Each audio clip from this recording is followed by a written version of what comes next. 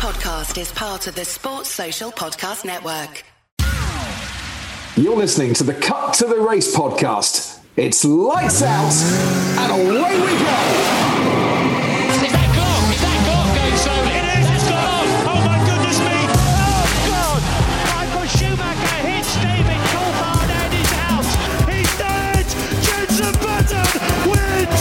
And I've got to stop because I've got a lovely black throat. Hello everybody, welcome along to the all-new Cut to the Race News Roundup, a new weekly show covering the news, rumours and opinions from the F1 world, brought to you by the Formula Nerds team. I'm Dan, and on the show today we have Charlotte, who is of course a news writer here at the Nerds. Charlotte, how are you? I'm great, thanks. How are you? I'm great, thanks. Looking forward to this one. Jay, how are you? You're also a news writer at the Nerds. I'm buzzing. It's been a really good weekend, and I'm happy to be here and get all nerdy with Formula One. We like the sound of that. So neither of you have been on the podcast before. Charlotte, do you want to talk to the listeners about your F1 self? Favourite teams, drivers, tracks, all of that? Okay, so I guess that I would love to say that my favourite team is McLaren. Big up the papayas. That means that my favourite driver is Lando Norris, but Daniel Ricciardo is a very close second. Tracks-wise, I would have to say I do like Bahrain because I love the wheel-to-wheel racing. So I'd definitely say that is definitely a highlight. That's a good answer. That's not what I thought you were going to say, but that's a good answer. Jay, what about you? Exactly the same question. I am a bit of a Pierre Gasly fanboy. Lovely guy, really good driver, and I think he's going to go far. And in terms of favourite track, I'm going to be a bit controversial, maybe a bit obscure, but Singapore, I'm pretty devastated it's not on the calendar again this year. But why Singapore? Why Singapore? Do you know what? I think it's a real track during qualifying, a bit like Monaco, where the driver can really make the difference.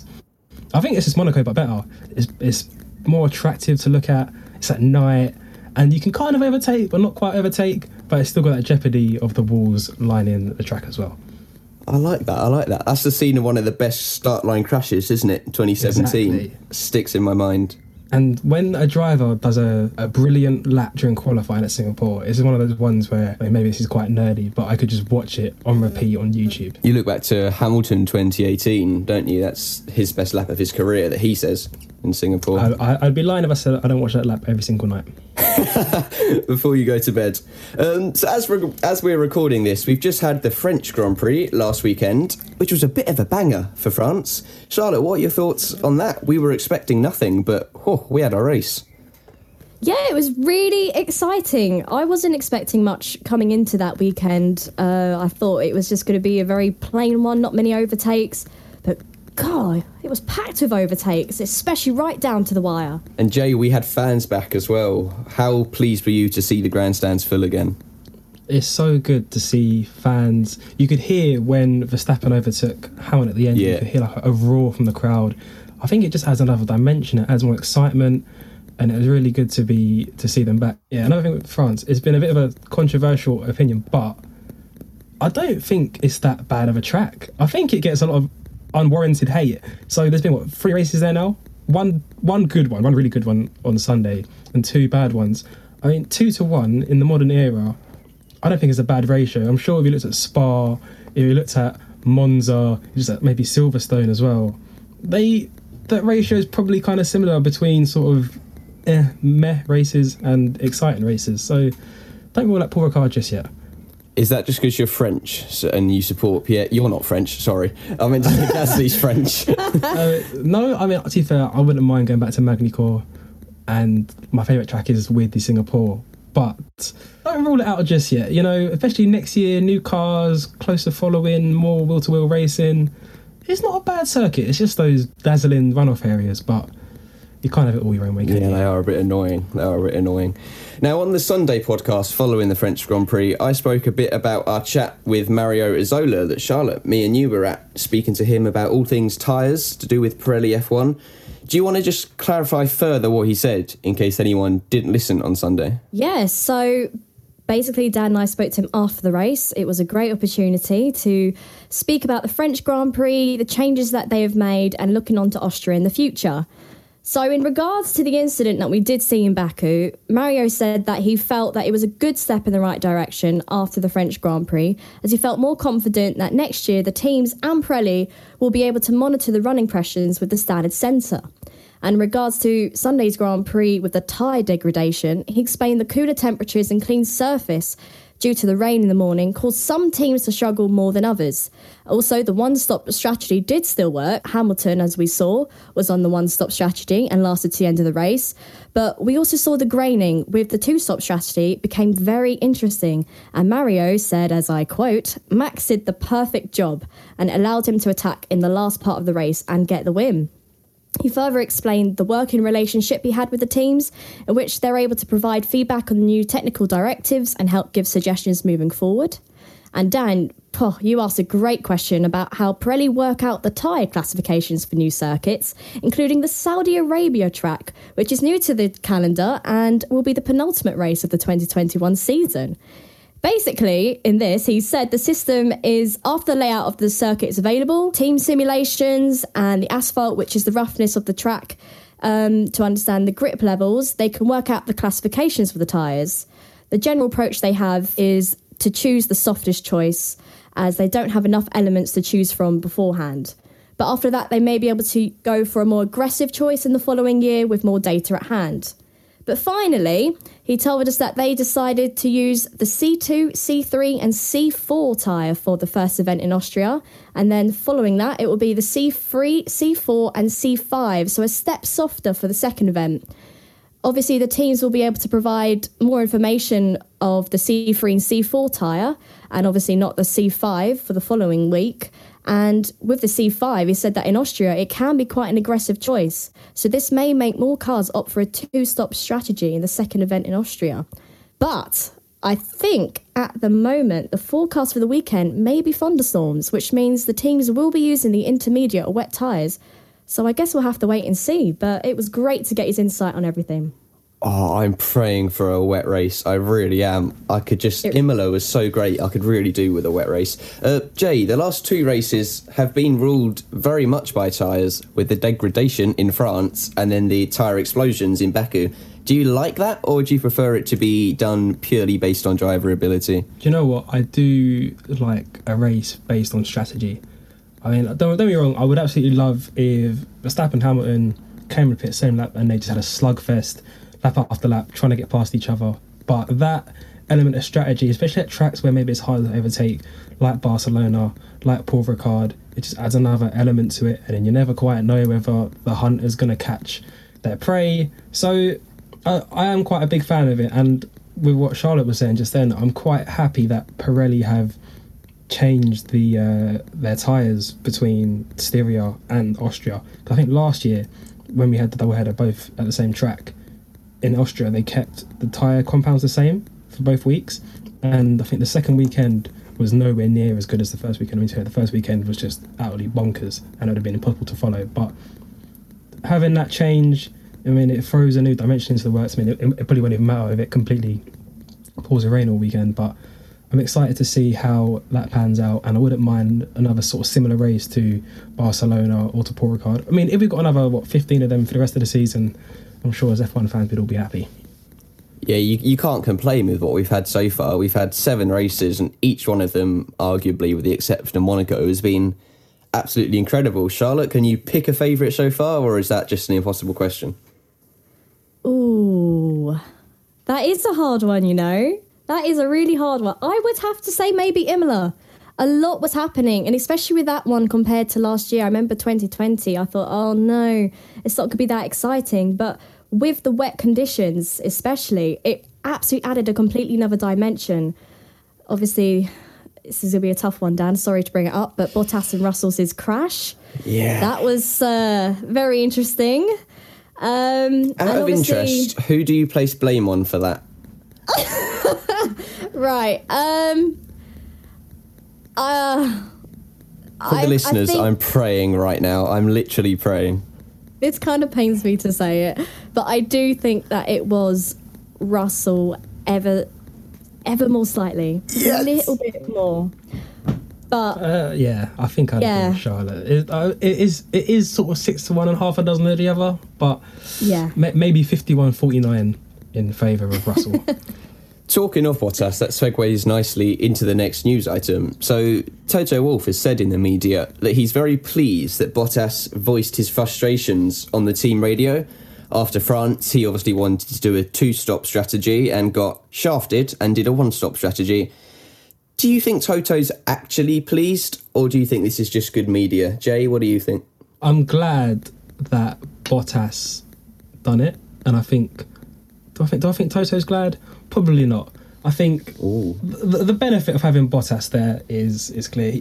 Bottas is a very, very good driver. He's proved it, especially when he was at Williams and he was beating the likes of Felipe Massa. He's a very capable man. He's won, 9 Grand Prix, loads of poles, and on his day, he can push Lewis Hamilton. But he's there to do a job, I think. He's there to come second, and especially in a season like this where Red Bull are so close to Mercedes, he's there to ensure they win the Constructors' Championship. They need 2 drivers this year, unlike in previous years. So, do I think he's happy? Do I think Toto Wolff is happy that Bottas is getting a bit angry? Probably not. I mean, it's good to see that he's obviously cares about it and he's passionate and all these other things. I mean, to be fair, but where was his passion last year when it was a 2-horse race? Where was his passion in 2019 when it was largely a 2-horse race? Where's his passion been to really win? Now when it's a 2-horse race and he's not one of the horses, he's getting angry now. It's all a bit too late, in my opinion, anyway. But yeah, Toto Wolff probably likes the aggression, but he'd prefer it if Bottas sort of stayed in his lane and became the true wingman like he was back in 2017, 2018 when Vettel was sniffing around. He's not going to like that you've called him a wingman. Not that he's listening, but he's not going to like that anyway. Yeah, sorry, Valtteri. Well, I think this aggression has definitely come from his awful luck for the last few weeks, especially in Monaco with that awful pit stop. Baku just wasn't really going his way either. He wasn't able to make his way up the field. So I think this week he was finally showing more pace. Things were looking more his way. And then just from the beginning, he was struggling with the tyre degradation. He obviously wanted to do the 2-stop strategy. The team were obviously not listening. But I have to say, I feel like this has happened before, but in a less aggressive way. I remember many other times Bottas has said to his engineer that he wants to go on a different strategy to Lewis Hamilton. Whatever he has, he wants to go on the opposite. But then he comes in to the pits and he leaves the pits for the exact same tyre that Lewis Hamilton has, the same strategy that he was told to do. So I think it was great that he finally snapped. I think it was great. But as Jay said, in regards to Toto Wolff, he probably didn't like that it was more aimed at the team. Do either of you think this will make a difference going forwards? I think Bottas is done with Mercedes. And I know that's a bold claim, but I think he's done. You know when you see when you leave your workplace and you give him your 2 weeks notice, you don't really care what happens. You couldn't really give a monkeys. I think he's sort of at that stage now where he knows that Russell's probably going to be in that seat next year.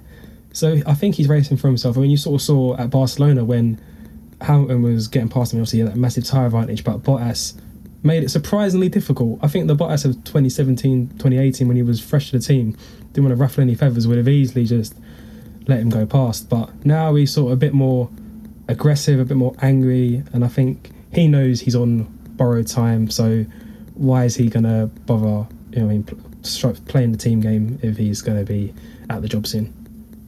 Well, that's the thing. With the amount of gossip that's going around at the moment with, Russell being said that he's definitely going to be having the Mercedes seat, it's got to be getting to him. And I don't blame him for showing this aggression. And he is a good driver. He is really good, but he will always be second to Lewis Hamilton, especially this season.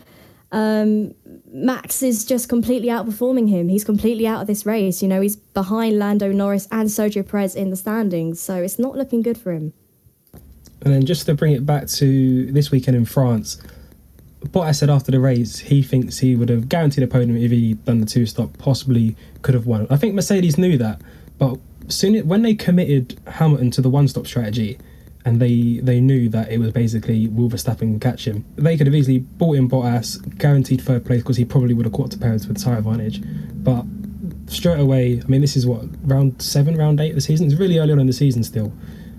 But they've already got Bottas playing the wingman role, helping Hamilton. He was left out there to try and block Verstappen, and he didn't really do his role. And do I think he really cared? I don't think so. I think maybe secretly Bottas probably prefers Verstappen, getting past Hamilton. That's interesting you say that, because I tweeted after the race as a bit of a passing comment. I said that Mercedes today it's not today now, but when I tweeted it, it was. Mercedes today put Lewis Hamilton's feelings ahead of the team's Constructors' Championship hopes by leaving Bottas out there, because Bottas could have quite easily beaten Hamilton if he'd done the two-stop strategy. Do you think there's anything in that, or do you think that is just me being too much of a Bottas fan? I actually agree with you. Oh, let's go. And to be fair, often with your Bottas opinions, sometimes I'm a bit taken aback, but this one I do really agree with you. I mean, to be fair, ever since he's joined Mercedes, he's been a strong number 2. And I think that's undeniable. Even as much as you love Bottas, I'm sure even you've got to admit somewhere that he is a number 2 driver. 2017 against Vettel, wingman. 2018 against Vettel, wingman. 2019, 2020, when Mercedes were clearly dominant, he wasn't really there. I think for Bottas to be put on a favourable strategy and get the favourable support from the team for that weekend, he has to be clearly ahead of Hamilton, and there hasn't got to be any sort of title worries. And obviously this year there are, so can I see him getting any kind of favourable benefits from Mercedes this year? Probably not. I think, let's say next weekend in Austria, Hamilton's 5th and Bottas is 4th. I think you hear Valtteri James over the radio and they say swap positions. Even this early on in the season. I was just about to say, this early on in the season? This early on in the season, because this is a very, very tight championship. And to be fair, come Abu Dhabi, it could be 3 or 4 points which settle this. And is there really any point when it's so close to throwaway points like that? I mean, what do you think? Do you honestly think, Dan, as a Bottas fan, that he is still in with a shout of winning this world title? My heart says yes, but my head says no. But anyway, we're going to move on from Bottas chat, because otherwise we'll be here all day, into some very good news for the F1 world, and that is that the Abu Dhabi Yas Marina circuit have announced that they are finally making some changes to the layout with the aim of making racing more exciting. Thank goodness. I think I speak for everyone when I say thank goodness, but thank goodness. That infamous chicane's being taken out. That's being taken out in favour of adding in a hairpin, and turns 11, 12, 13 and 14 have been taken out and made way for one banked left-hander. The circuit have obviously released a statement when they released this news, saying, "We've been listening to our spectators, the fans, the drivers, F1 and the FIA, and we've been working on making some changes, exciting changes, this year to the layout of the track. We will be undergoing some modifications to the track over the summer in time for this year's edition of the Abu Dhabi Grand Prix. The objective ultimately is to create more opportunities for close wheel-to-wheel racing." How pleased are you to see this, Charlotte? I mean, everyone's thrilled, surely. It can't get any worse there. Oh, 100%. Last year's race was boring. Just outright, it was pretty shocking.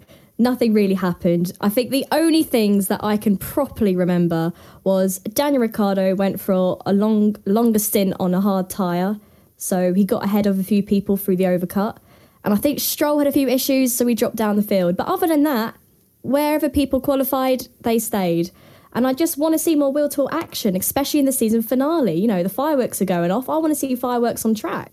The fact that you actually remembered all of that, Charlotte, is impressive. I honestly, all I remember was it was Verstappen won, I think Bottas came second, Hamilton came third, and the rest of it is just a blur of colours. Actually, and Norris came fifth, Albon came fourth, I remember that. But in an era of dominance, like there's been recently, where Hamilton just wins, Abu Dhabi is the perfect finale. And for it to go to that next level where it's perfect finale for when it's a championship decider, it needs to have better racing. And will these changes make better racing? Hopefully. I mean, that chicane in the first sector that they've got rid of should hopefully allow more overtaking down the first long straight. It's good to see that they're trying new things, they're tinkering with it, and hopefully come December it will provide a good race. The thing that makes me laugh about Abu Dhabi is obviously normally circuits you have to kind of build around what's already there, whereas Herman Tilke designed this circuit. He was given just a massive desert, basically, and he created the shambles that we have.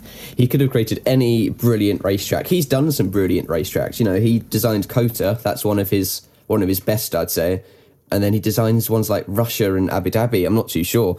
So I'm quite glad the circuit have kind of acknowledged that maybe this wasn't the best decision, and they've moved on. Are there any circuits that either of you would like to see other changes from on the calendar? Charlotte, any that spring out to you?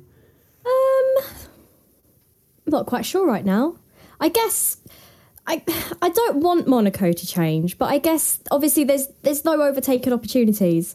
So I don't know what you could change, but if there was like a possibility to have a longer straight or something where there's more overtaken opportunities, I think that would make a more exciting Grand Prix. But off the top of my head, no, I'm not really Or just sure. any straight in Monaco would be good. Not even the pit straight. It's a bend. Yeah, that's very true, actually. You got a good point there. I think the thing with Monaco is built around the existing infrastructure, houses, restaurants, shops, all that kind of stuff. So there's not much you can do. And the same with Sochi, it's built around Olympic Park. I think the reason people get so angry with Tilke for Abu Dhabi is, like you said before, Dan, it is literally just a desert. And he could have built anything there, but it feels like rather than the infrastructure being built around the track is built around the infrastructure. That's why people get so angry. So, yeah, Abu Dhabi I'd like to see changed. I wouldn't mind seeing different layouts every year with circuits, and this is sort of like maybe an unpopular opinion, but France has got 150 layouts. Maybe each year switch up a little bit. Silverstone, I wouldn't mind seeing them maybe one year they go back to the old throwback track, they start on the old pit straight and then they go left at Abbey rather than right up through the loop section. I'm sure there's many iterations of circuits out there, but just to keep it fresh, so like especially tracks like Silverstone where we go to every single year. The teams have so much data there. I mean, most of the teams are based in England anyway, so they know the set at the back of their hands. If you just throw in, a different configuration maybe every couple of years, it just keeps things fresh and spicy. So I wouldn't mind seeing that as like a new sort of thing Liberty introduce. Fair enough. I like the sound of some of that. I'm not sure I personally would like Silverstone changed, but I'm quite traditional with that sort of thing. Not even the old layout. Oh, I don't know. I'm not convinced by it. You're probably too young to remember the old layout, Dan, anyway. Yeah, probably. But anyway, moving on from the news, we've got some silly season talk, which there's not a whole lot to talk about this week. Hopefully we'll have more as the weeks progress. We do have the news that Ocon has signed a 3-year contract extension with Alpine. Jay, as a Gasly fan, does that worry you slightly? Because Gasly was very heavily linked to Alpine, and this has almost shut that door from him, with Fernando also being confirmed for the team next year. It does. I would have liked to see Gasly in that Alpine seat next year. But obviously Alonso's got a 2-year contract, so he's going to be there next year, and Ocon's now signing this contract, so he's got a long-term future there, which does leave Gasly in a sort of weird predicament, because I think he needs to get out of that Red Bull setup. I can't see him going back to the main team. And at AlphaTauri, I feel like his talents are kind of wasted in a lower midfield team, even that's where Alpine are now. So for Gasly, it's annoying as a Gasly fan. Do you think Ocon deserves this, Charlotte? So he's been slightly underwhelming so far in the season. He's behind Alonso in the championship, who's had 2 years out of F1. Do you think he deserves this contract this early in the season? Well, this is the thing, is that I'd say since last year, he felt very forgettable, which is something that really did upset me, because I was really looking forward to him. Yeah, I mean, I was looking forward to him coming back to Formula One. He did a great stint in Racing Point, and obviously then he lost his seat for 2019 and came back to Renault last year. But he was constantly getting outperformed by Ricciardo for most of the season. He then had that amazing podium for the Sakir Grand Prix, but I just hope that now this could give him the possibility of having more confidence now, can get his head down and actually start scoring a lot stronger points, because Alpine so far this season just haven't really got up there yet. Do you think they can? Do you think they'll improve? Well, I remember with the Renault last year, they were really good on straight line speed. So I think they did really well in Monza, I would like to say, and Spa. I'm saying names and I'm not 100% confident, but I'm going to say them anyways. We're nodding along. It's good. Okay, That's great. So yeah, obviously we haven't gone to those circuits as of yet. So maybe, they'll be able to be a bit more competitive at those circuits. So yeah, I just want Ocon to do well. He seems so nice. This is a question I was going to pose to both of you. Do you think that, 2023, when Alonso's contract runs out, and I don't know, I personally can't see him sticking around. He'll be, 42 then? He'll probably be a bit too old, and especially because there's so much young talent, like Guanyu Zhao in Formula 2. Do you think, right, that from a marketing point of view, for Alpine, it would benefit them to have two French drivers at a French team, have Gasly there, have Ocon there? I know the two aren't exactly best friends, but I think from a marketing point of view, from a strategical point of view, it makes sense to have two French drivers at a French team. I know exactly what you're saying, and if Gasly is still at AlphaTauri next season and Alonso decides to not stay with the team in 2023, I think that will happen, because I don't think Alpine will look too much at the friendship, because as you say, they're not the best of friends. But I think Alpine have now lost a chance of grabbing Gasly. I just can't see him staying at AlphaTauri.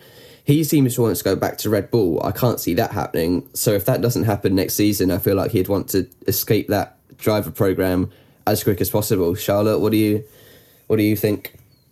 Well, I was thinking about this the other day as well. If he does, obviously Ocon's now signed, so he doesn't look like he'll be getting the Alpine for next year. And he is doing incredible at AlphaTauri, you have to say. He's already scored a podium. He's looking really competitive in qualifying. I just feel like he's got a good relationship with the AlphaTauri team. But like you say, I can't see him going to Red Bull, especially with Perez now performing amazingly. Alex Albon probably still wants to come back to Red Bull. So I don't know where else Gasly could go, which does worry me, because I do not want him to be losing a seat like, Perez struggled with last season. This is the thing with Gasly, is that there's no opportunity for him to advance his career currently. Obviously, he had that Red Bull opportunity probably a bit too early in his career. But now, when you look at the teams who are better than AlphaTauri, so you say McLaren, Ricciardo long-term deal, Norris long-term deal, Ferrari, Leclerc's a long-term deal, and Sainz is probably a placeholder until Schumacher develops his skills at Haas. And in the top teams, that Hamilton seat, that Russell seat, are probably guaranteed for maybe a couple more years if Hamilton does choose to stick around. And at Red Bull, like you said, he's probably not going to end up back at Red Bull. So I do feel sorry for Gasly, as biased as that sounds.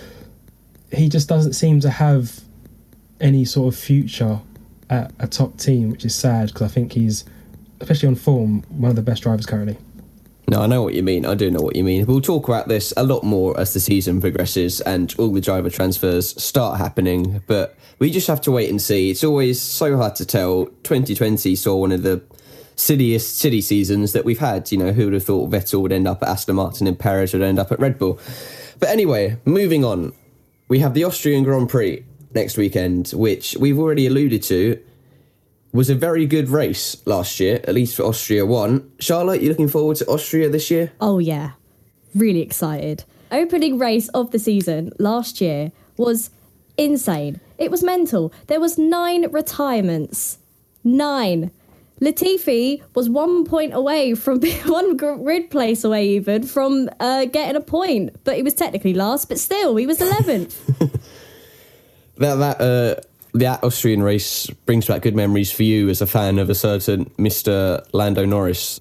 Oh, I mean, who could forget his maiden podium, It was such a crazy race. He already started from P3 after Hamilton's penalty.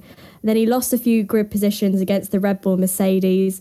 And then Albon tangled with Hamilton, doing a repeat of Brazil.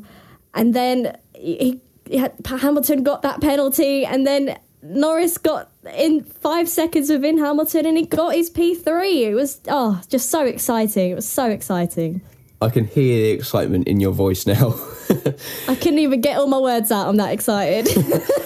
Jay, what do you think everyone needs to look out for at Austria this weekend? I think what they need to look out for is Red Bull again being not dominant, but certainly being on pace with Mercedes. When you look last year, both Austria races, Mercedes walked them in a sense. I mean, I know Red Bull struggled at the first one, but the second one, Hamilton was completely in the distance. you know, if you said to me after Baku, and you said Red Bull will be on pace with Merck at Paul Ricard and Austria, I probably would have laughed. Because when you looked at the early part of the season, and you looked at sort of similar tracks, Spain, Portugal, Mercedes were convincing winners. But after seeing how good Red Bull were on Sunday, I think they go into this doubleheader in Austria as slight favourites again. It's interesting you say that, because last Sunday on the podcast I said that I think Mercedes are going to win it, and we all had different views. So I think that just shows this season is just impossible to call. Charlotte, who do you think's favourite going into it? Well, it's like you said, it's really hard to say, because last year, you know, your man Bottas won on the first one, then Hamilton won the second. Yes. But with the way this season's going and Max's pace, they just look unstoppable. And now Perez is on par with the Red Bull. I really do think Mercedes should watch their backs, but I kind of want Mercedes to win, to keep, you know, this championship battle going, to close that gap again, to just make it more exciting for the following races. Isn't it crazy that you would have never thought at the start of the season you would have said, I really want Mercedes to win to keep the championship battle alive? Who would have ever thought you would have said that? I was just thinking that. That is insane. That is insane. Don't rule out Lando Norris this weekend either. Very true. He's proved himself very capable at Austria and in the wet. And this weekend, we're at Austria and it's wet. So don't rule out Norris for maybe a surprise result. He's the only driver to score points in every race this season, and he's also the only driver to move forwards from his qualifying position by the end of the race on Sunday. So he's definitely a dark horse. All will be revealed after the race next weekend. For now, we can just make predictions. Make sure you're always looking at Formula Nerd social media as we bring reports from every single session. Right, the final thing we're going to talk about today is the press conference pairings, looking ahead to this weekend's Spielberg Grand Prix. It is this weekend, I believe, isn't it? Not Austrian. I think Austria's number 2, Spielberg's number 1. Yeah, the Styrian Grand Prix this weekend. Styrian Grand Prix. I was close. So I suppose the standout press conference pairing is that father-son pairing, well, it's not, but it seems that way, of Seb and Mick. Jay, you looking forward to Seb and Mick together in the press conference? Joe, it's very wholesome, isn't it, seeing Vettel and Schumacher sort of... Vettel's kind of taking him under his wing, and I think maybe Vettel feels like he's repaying the favour for when, obviously, Mick's father Michael was in Formula 1 and Vettel was making his name. He's sort of done the same for him. Do you always remember, I think it was 2012 in Brazil, and Schumacher just let him pass easily, and now he's just repaying him for that. So it's very wholesome. I do really like them. At the end of the race, they're sort of hugging and chatting, and it's really good for Schumacher to have such an experienced head as a companion in the paddock. So just to run you through the other pairings quickly, you've got Yuki Tsunoda with Lance Stroll, Kimi Raikkonen with Carlos Sainz, Pierre Gasly with Valtteri Bottas, Esteban Ocon with Lando Norris, Giovinazzi with Alonso, Hamilton with Latifi, Mazepin with Russell, Leclerc with Ricciardo, and Verstappen versus Perez. But I feel the real spice comes in the team principal press conference. Charlotte, we've got Toto Wolff and Christian Horner together. What do you make of that? They're not exactly best friends. Yeah, they've had quite a few words to say to each other at the moment this season, haven't they? I guess we'll see what they say, especially after the French Grand Prix. I'm sure Horner will be hyping up his 2-stop strategy compared to a Mercedes 1-stop. And we'll see what happens. One word answer from both of you. Who do you think is going to win? Charlotte? The driver? Yeah. I'm going to say Hamilton. Can I say more? Was one word? No, just one word. Just Hamilton. Verstappen. Oh, I'm going to say Bottas, obviously. So that's that decided. That is all we've got time for today. So thank you very much for listening to the show. If you enjoyed it, please do give it 5 stars on iTunes. It helps us out massively. And make sure you go to www.formulanerds.com, where we have all our articles with all our news with the team of writers, 3 of which are here. We have 4 more that are also equally as brilliant that aren't on this weekend, but will be on future weeks. Charlotte, thank you very much. Thank you. Jay, thanks for coming. Pleasure, Ben. We will see you on Sunday for the Styrian Grand Prix race review. Thank you. You be my royal highness, queen bee.